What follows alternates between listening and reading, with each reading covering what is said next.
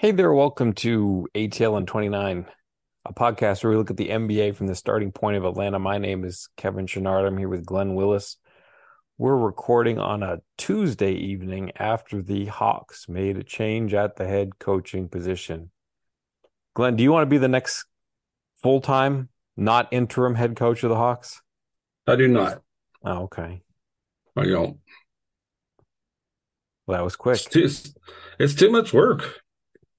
I mean, I love basketball. I love the coaching I get to do. I love working with kids. But man, I mean, you can't. I, I mean, I know it's a silly hypothetical, but man, could you imagine going from like coaching like I do to like dealing with professional personalities, the whole organization, the media, people like you, asking tough questions Wow. all the People time. like me. That took a dark turn.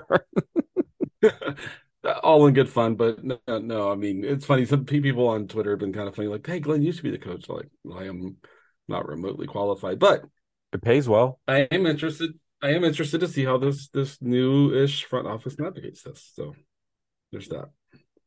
Yeah, it's certainly an opportunity to learn more about what this front office is going to be like. I think it's fair to try to make some evaluation of it. I guess there were a few lists and a few emphases on various candidates. Woj had a list, Shams had a list. I think Woj's list was, let's see, Kenny Atkinson, Quinn Snyder, and Charles Lee. Hmm. And then Shams had a bigger list that went to a few other folks. Were there any names on that list that struck out as likely or unlikely or good or not as good to you? I mean, I think most of them are well regarded, coaches, and some of them have some ties, obviously, back to a prior era with the Hawks. By the way, I had the note here. I'm interrupting myself. I'm sick of my medication, so I'm blaming it on that. So Nate now has a career winning percentage of 532, 510 with the Hawks. But his best playoff run certainly came with the Hawks there. But I mean, it's a little surprising to me, I guess, to see some of the assistants Bud had here in Atlanta come on the list. I didn't know how Wrestler felt at this point in time about potentially kind of going in that direction and considering that. So that I find that interesting. For me, people have been kind of asking me on Twitter a little bit like, "What's your opinion? Who should they get?" I get asked about D'Antoni, and my response there was, I don't think he's the right person. I think they've had some turnover here the last 3 seasons now, 4 seasons, whatever we want to count. Um, and I feel like they need to find a coach who can be in the job for 4 years, and to have those 4 years feel like the beginning of something and not a time to start winding down again and going in a new direction. And I'm not sure that that's what D'Antoni has to offer now. I don't want to speak for him, but I mean, my view of like Charles Lee, Kenny Atkinson, Quinn Snyder, like they're very different people and coaches, and it's interesting to kind of play with like, well, how would he look? How would he look versus how would that guy look and stuff. And we can get into some of that if you want to, but I think it's going to be interesting to see how they navigate this. If they are truly patient, and presumably they can't get to a guy like Charles Lee until after the season. Same with Kenny Atkinson. That I know that the Timberwolves a season and I guess it was a little more than a season and a half ago now went out and got a guy from a staff, but that was early in the season. Wasn't this late in the season where coaching staff are really trying to kind of start to help build their team up for a postseason run. So I find those names intriguing, and interesting, and we could talk about them in a little bit more depth and stuff like that. But I mean, there's not one that jumps out at me as like that's the guy they have to go get, or that's the guy I think they should go get. I don't think there is a name like that. I think they're starting to explore this, and they should be open minded right now. That's my view. Yeah, you kind of made one distinction that I think is important. But it's noteworthy that first of all that all three were names on the Woj list were former Mike Budenholzer assistants. They're all assistant coaches for whom Kyle Korver played. Hmm. But you made the distinction that, Quinn Snyder can talk to the Hawks now because he's not in a position, whereas Kenny Atkinson and Charles Lee have affiliations with teams. So, ostensibly they're going to finish out those jobs this season at least. Right. And, even at the end of the season, I don't think contracts expire. I mean, I guess I don't really know that. I shouldn't say that without knowing. But it may require, let's say, put it that way, they may have to get permission from their teams. And I think another important distinction is that while all three were assistants for the Hawks under Budenholzer, Snyder left in 2014. So he left before the wrestlers purchased the team. Yep. Whereas Charles Lee, would have been here in Atlanta and, probably has some relationship with the wrestlers, some familiarity with them. And Right. probably the same for Kenny Atkinson, although I think that's going to be a briefer overlap. He wasn't here quite as long. So, but I think, he probably has some familiarity with the wrestlers, at least a little bit too. And it's going to be an interesting setup. Do you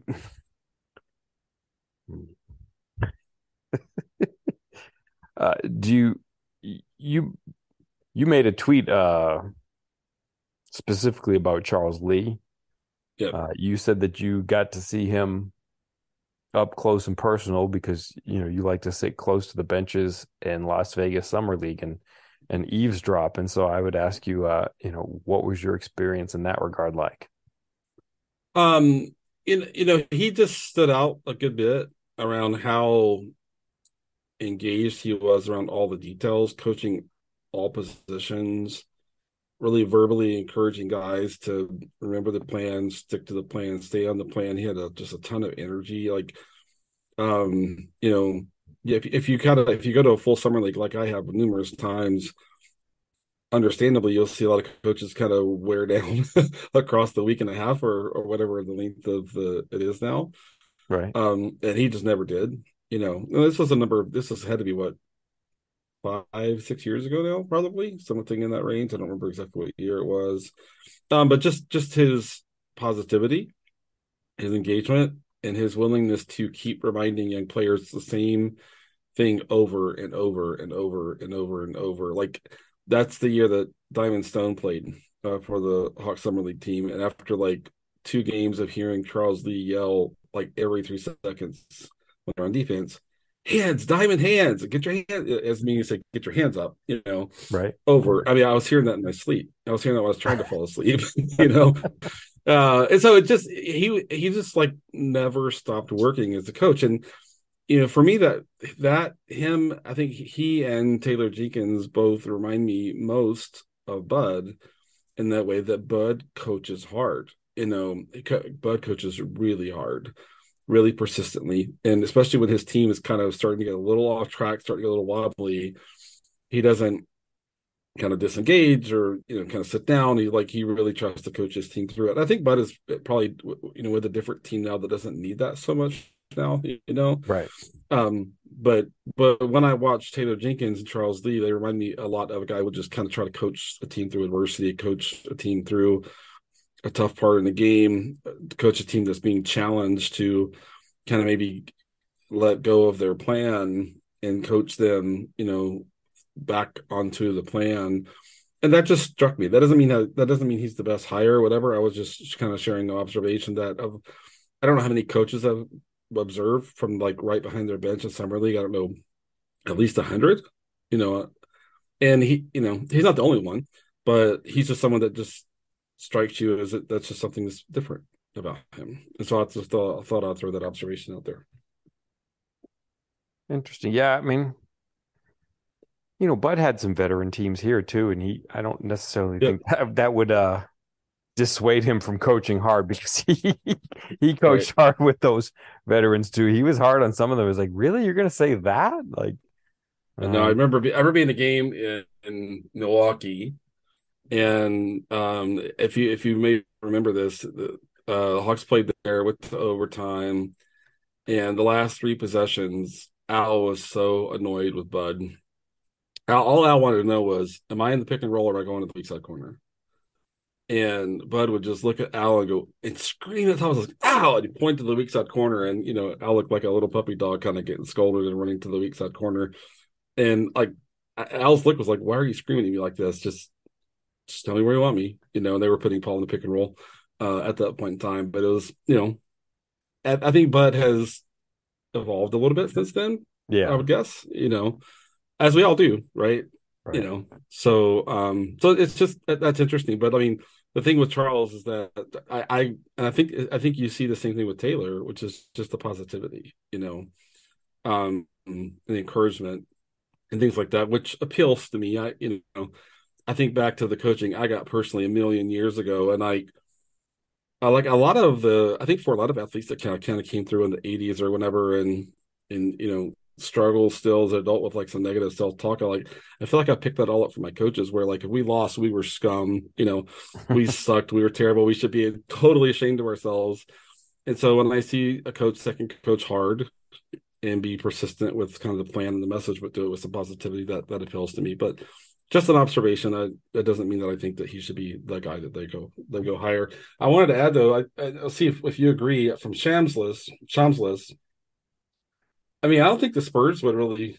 Are they going to keep Mitch Johnson from really exploring this like right now? If that's what the Hawks want to do with the kind of season they're having, do you think? No, I mean, I don't think that would. I think they have a track record of being fairly open of letting their assistants interview. I think there's a Yep, lot of precedent there. totally. So, Yeah, yeah, and I um, would imagine Landry has a relationship there, right? right, And then Miles Simon's in the G League. I can't imagine they would hold him back. I mean, right. this presumes the Hawks want to act quickly, And the only reason I'm interested in your thoughts. The only reason I think they would want to do that is that they think it might positively impact the season, which I think is kind of unrealistic for a new person to come in Yeah, I with don't what think they 20, 20. I don't know that they necessarily want to have an impact this season. I think the main advantage is they're out in front of it. Like, hey, we're looking for a head coach, but so might these other teams, they might be looking for a head coach. If we're searching first, we might get, the pick of the crop, so to speak. Yeah, true. I mean, and of course, Yeah, it depends. Like, there's no guarantee that if you offer somebody the head coaching position that they're going to say, "Yep, I want it." I mean, there's a negotiation on finances. Like, right. Charles Lee's, he was probably here long enough to have a relationship with the wrestlers, but if he's under contract with the Bucks, first of all, do they get permission? And then like, I don't think like certainly if they have he has his own relationship with the wrestlers, that's one thing, but he's also gonna probably seek Bud's input on it. And I don't think Budenholzer left Atlanta on the greatest of terms with the wrestlers because he was demoted before he left. He was president of basketball operations and then he was down to the head coach again. And he, So and he didn't and he didn't he didn't want to tank and rebuild. You no, know, he didn't want to tank and rebuild. um, Like the day of his exit interview before he left, we spent 15 minutes listening to Freebird while he lifted weights in the back room. I don't think that was a coincidence. yep, that makes sense to me. Another Charles Lee story. I remember in the Shelvin Mack years, as we all call those years. Surely. Shelvin wasn't playing very much, and I caught a few games where Shelvin was getting in some, I guess, cardio, we'll call it, before the game. And a lot of times you'll just see coaches, you know, but the coach that's assigned to a player, would have you just kind of stand there and monitor or whatever. And Shelvin was running sideline to sideline to sideline to sideline to side. I mean, I lost count like how many times he did it. Charles Lee ran everyone with him, every single one with him, like everyone. And that to me is He just something was that's like young you know, he's certainly younger then, he was, but it's but still not just every something young that's coach would do that. no, yeah. I mean, and coaching is a tiring job. You're up late, Yeah. you're game planning, you're watching whatever, and they, to me, again, that doesn't mean he's gonna be like the next great coach or whatever, but it's just something that you see that you're like, that's different. That's different. And to me, it catches my eye. Okay. Uh, How would you how do we memorialize Nate's tenure with the Hawks here? I mean, I guess if memorialize. I mean, I guess if you look sort of at the big picture, I mean, like, he started with a bang. Uh, Hmm. you know, I think we almost said it at the time, like it was sort of best of both worlds because you got Nate's leadership, but you sort of had the offensive vision of Lloyd Pierce and the rest of his staff, and it worked kind of well. And then as bits and pieces of that started to pull away in the subsequent years, uh, the scheming didn't quite keep up with what it was in that first run. So, I mean, I guess predictable, consistent, but that comes with good and bad things. Like I think the players sort of liked the consistency under Nate. Like I, I'm sure there are always going to be players who are frustrated at times, but um, I think there's a certain level of familiarity where you can expect certain things from the rotation, and I think some of the players kind of liked that. I think that uh, played into the stability for the team when it was going well, but at times, it comes with drawbacks too because you want to be a little more reactive to the circumstances around you. And Nate was more of a consistency guy, and so he would kind of keep doing the same thing. And while that gives a certain familiarity to the players and lets them know what to expect, it also doesn't uh, put players necessarily in the best positions to succeed if the conditions around them change quite a bit. So, it's sort of good and bad. And, he's a good head coach. Like he's smart. He knows basketball. He's been doing it a long time. He's got a heck of a lot of NBA wins. He doesn't have a lot of postseason success, but he's a basketball lifer. He knows the gig. Yeah, I know. I know we had a kind of in-depth conversation. It felt like the first month or first 6 weeks of the season, where I was explaining my view that, I did this with Brad too. Don't fire me for mentioning Brad here. Hi, Brad. But that I my view is that Nate's not a solutions coach. He's someone who really wants his team to focus on the basics and the fundamentals. And I've said all along that in my experience, personally coaching, and then even observing, professional levels and all that sort of stuff, is that I think getting back to the basics and the fundamentals and correcting things in that area is the solution 80% of the time. That's just my guess, right? Yeah. More a majority of the time, that's where your performance is breaking down, right? And for where I mean, if you kind of looked at the areas where the Hawks struggled under the previous head coach, as good as that offense could be, sometimes that's where they would just completely lose control of games. Basic execution, defensive half court, things like that. And Nate is awesome at that stuff and really drives that stuff home. And I think there has been some benefit, coming from that. I think Hawks fans can think whatever they want. Individual Hawks fans can have whatever view they want, obviously, can voice whatever they want. But to say that nothing good came from this, that no growth came from this, that nothing positive came from this, I think is being taking too narrow of a view. And did this seem inevitable at some point? It kind of did. I mean, especially when you heard the noise a month back when he said to himself, "Yeah, we all," he said to himself while everybody was listening, "We all think about retiring," and that was to me a kind of an obvious message that okay, it certainly seems like he's going to retire at the end of the season. So I can't imagine. I mean, I don't know Nate at all, but I can't imagine he's necessarily feeling brokenhearted about not finishing here. If what you hear about Nate is factual, is that he wants. I'm sure he was wishing good things for the team and the organization and the next person, and all that sort of stuff. I mean, his I son's I still on do the coaching staff. absolutely, I'm sure he's wishing absolutely that things right, go well for his son for the rest of the season. Like if that team, goes on a run, I'm sure he'll be rooting for the Hawks absolutely. for that reason. Yeah, agreed. And but I do think sometimes that there is an underappreciation for what the collective staff means, right? I think too much focus on Lloyd Pierce. I thought Lloyd built a really good staff. You know, I thought like Marlon Garnett was great in his, for what he kind of brought to the guards. And, I think the world of Allen Hunt and what he brought kind of offensively, especially. And Chris Gent's a really good coach, and we could Yeah. go kind of on and on. I think Matt Hill's going to be a really good head coach one day down the road.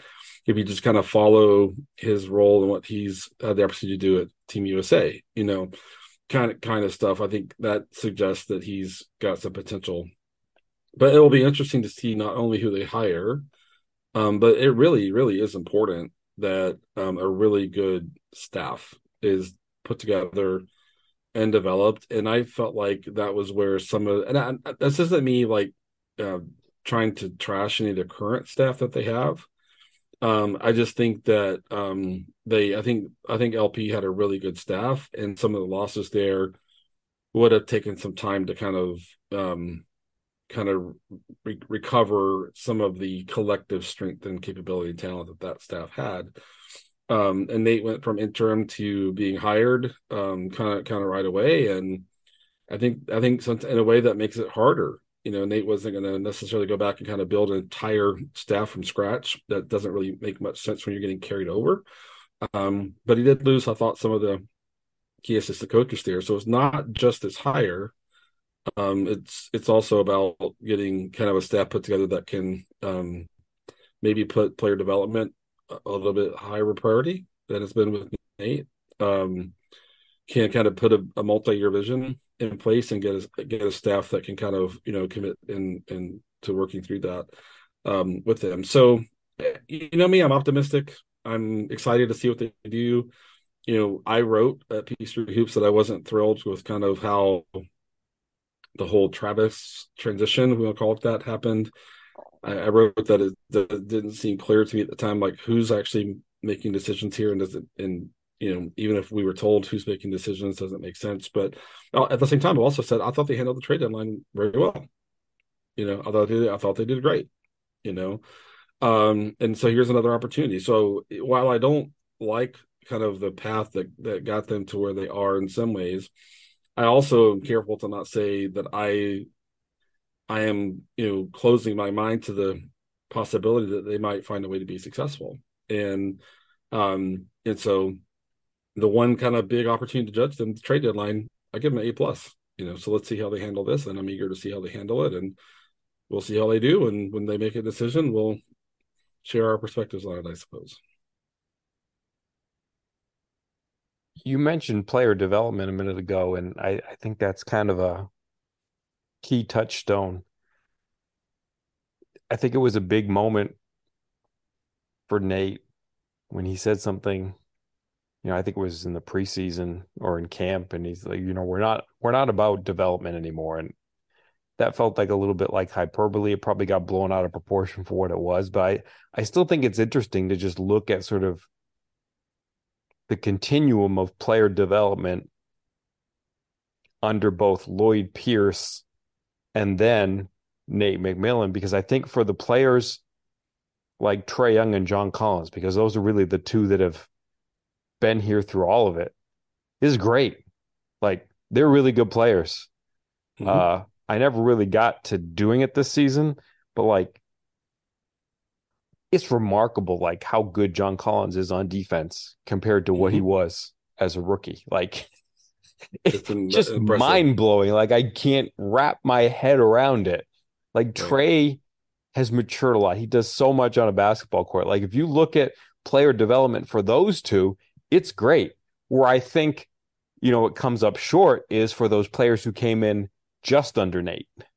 Because I think if it had just been under Lloyd Pierce, I think Nate really helped guys like Trae and John mature into professionals. And he came at the perfect time for them. But for guys like Jalen and Onyeka, it's a little bit of a different story. Like, they might need somebody new for their development. And Right. I'm curious to see how those guys look under the next coaching regime. Yes, I likewise. I think that was really well said. And also like for Onyeka to be here for for this stretch of time where development hasn't been maybe the priority it should have been, depending on whose perspective you're kind of asking for there. And to be this good, I think just says so much about how good he's going to be. You know, um, he's just kind of pushed through it.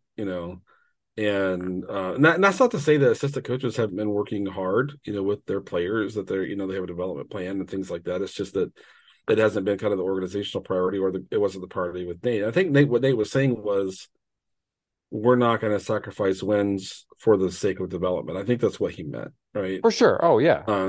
Not that there's going to be no development, but I mean, I was frustrated last game when Jalen didn't play until garbage time. We talked about that. Yeah. And a part of this change is just to maybe kind of get that part of the plan a little bit different, where hey, Jalen needs to play. I'll be thrilled with that. But we'll see. We'll see how that goes. I respect Joe Prunty. I think he's a good coach. I don't really have an opinion on him as a head coach. We've never kind of seen it apart from him finishing out that season in Milwaukee, which is a tough task, for anyone. I mean, Nate stepped in as a guy who'd been a head coach for a long time. Joe didn't have that luxury when he stepped in Milwaukee. But I think he's. I mean, if Joe Prunty's a guy. If they carry him over, I would be happy to see that. Just because I think he's just, if you look what he did in San Antonio and kind of how respected he is from that time and everything, I think he's good. But it'll be interesting to see. It's kind of funny. So I gave my opinion on Charles Lee. I laugh myself when I think about Quinn Snyder and Trae Young working together, because my view of Quinn, I'm saying this for a fact, I'm not using the word because I actually think Quinn is one, but Quinn strikes me from my observations as being a bit of a psychopath for the details, like really, really detailed, And if you're watching Rudy Gobert being coached not by Quinn Snyder, I don't know that another coach will ever get as much out of Rudy Gobert that Quinn Snyder did, and maybe I'm not giving Trae enough credit for being able to adapt to a coach who coaches at that granular of a level that hard, and that aggressively. But to me, it just on the surface, it seems like that would be an odd pairing, because I think Trae wants a certain amount of freedom, he wants to be able to deploy a certain amount of artistry within his game, if you will. And Quinn is like super rigid around the detail. Now maybe Quinn's a little different his next go around too. I don't know, but that just kind of strikes me as funny. Kenny in Brooklyn was super accommodating, and maybe that's what got him in trouble once KD and Kyrie showed up. Is that he was accommodating with a younger team. He had his young team in Brooklyn played really fast. I thought they always played better than their actual talent and experience level. Kenny seems like just an awesome person. But I don't have necessarily a kind of a really specific thought around how good of a fit I think that would be. I think would be a good coach for almost any team, is my view. And I respect the work that he did in Brooklyn, committing to trying to work with a young team, not chasing wins, not worrying about his legacy, and just trying to build up his young players. And you kind of see like what Jared Allen's doing. He's in Cleveland now, but what a heck of a player he is, and you could see like even a guy like Spencer Dinwiddie, like kind of, what he has become along the way and so forth, and so it's, it's going to be interesting to see who they hire, but the one that strikes me is I think of Quinn Snyder a bit of a cartoon villain kind of style, just because the demeanor he takes on the sideline and things like that. And I'm sure he's a wonderful person and all that, but that just kind of strikes me as being the most peculiar potential fit, just because I think stylistically it'd be different. But again, once again, I'm not going to sit here and say that it wouldn't work if that's the way they go. Yeah, that's interesting. I mean, it's funny to kind of look at the way that things ended in Utah, and it really didn't seem like anybody was particularly happy after years under Snyder in Utah. Like it just right. seemed like everybody was kind of sick of each other. Right. But it's like how much of kind that of in like, all corners. And you just wonder if the heavy handedness kind of like not even in like year one, but like you get to year 3, year 4, like that sort of heavy-handed, detail-oriented approach. Uh, you know, I wonder if that sort Yeah, of grates after a while. I know, and it's hard to like pick out one thing. Like, it seems Donovan and Rudy didn't always get along, and like was Right. Quinn sick of that? Like Rudy's just a little different, you know. Now, like I'll say over and over and over, like Rudy, no one has impressed me more with like his conditioning, a player in the league like Rudy. Like the reason Rudy got so good on defense, to me, the primary reason was just he got in such great shape, you know, that you can't really kind of fault that. And then the final variable is Danny shows up, you know, Right. and I don't know that Danny's always super transparent about his plan with everyone, you know.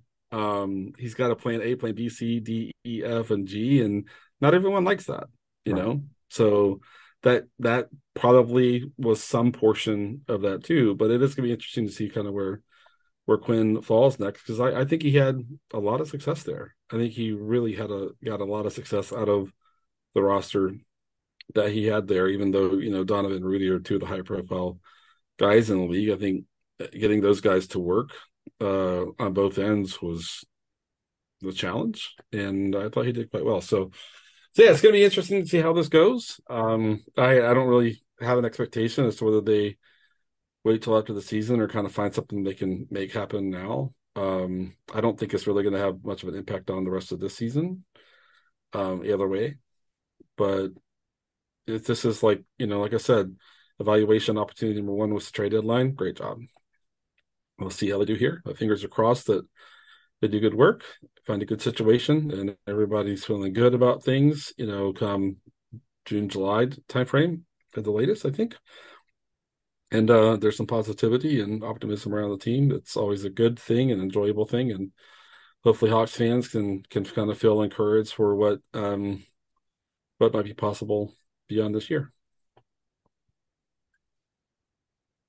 Yeah, as you bring it back to the front office, one thing that and also bringing it back to the what remains of this season, one thing that I mean, it's always going to be hard to say, what do you actually have in this front office because there hasn't been a draft yet. Like there's just so many things that go into it, but one thing that I'm tracking, and it's not just what the front office thinks and what the coach thinks, it's also what the players put into it. But I'm eager to see, and again, it's not necessarily these two pitted against each other, but I'm eager to see sort of the Jalen Johnson, Saddiq Bey fallout going forward.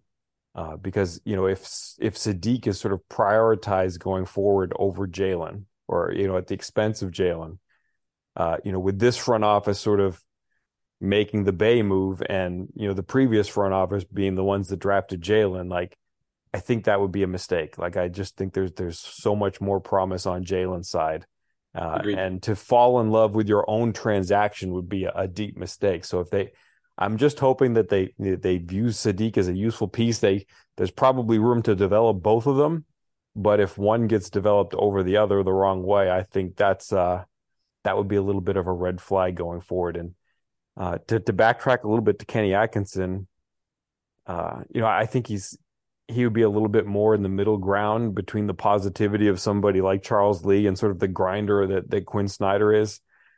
And it would be interesting, can he win over, a superstar like Trey? But I think he might be able to. Like, I think he kind of could tiptoe the balance and, between the grind and being sort of the player side coach. But I think he also sees the game from a point guard's perspective. So I think, Mm-hmm. if he was in that locker room with Trey for a while, he'd probably get Trey's respect. I really do think that he kind of sees the game from the point guard point of view.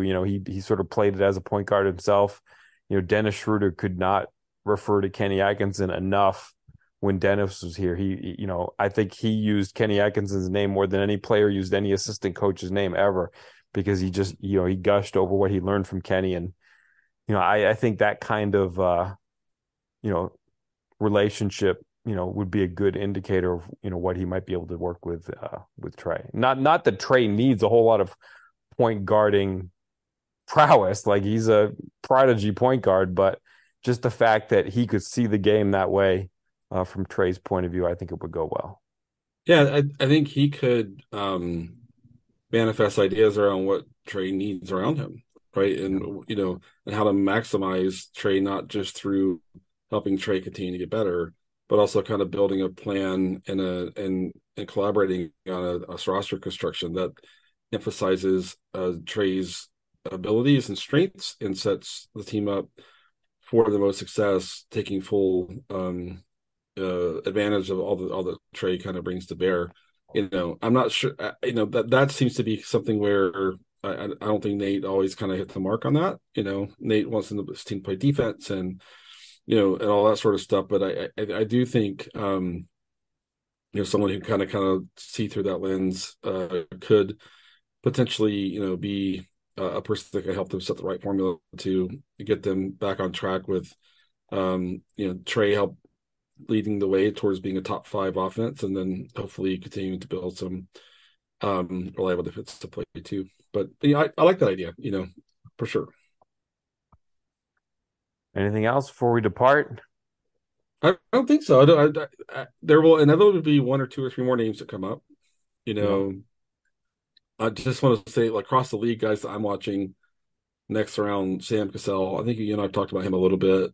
I think he's going to be a really good head coach in the league. But um, keep an eye on Sean Sweeney as lead assistant, and I think he's the lead assistant in Dallas. He's a key assistant in Dallas. He coached with Joe Prunty in Milwaukee Yep. on Jason Kidd's staff there.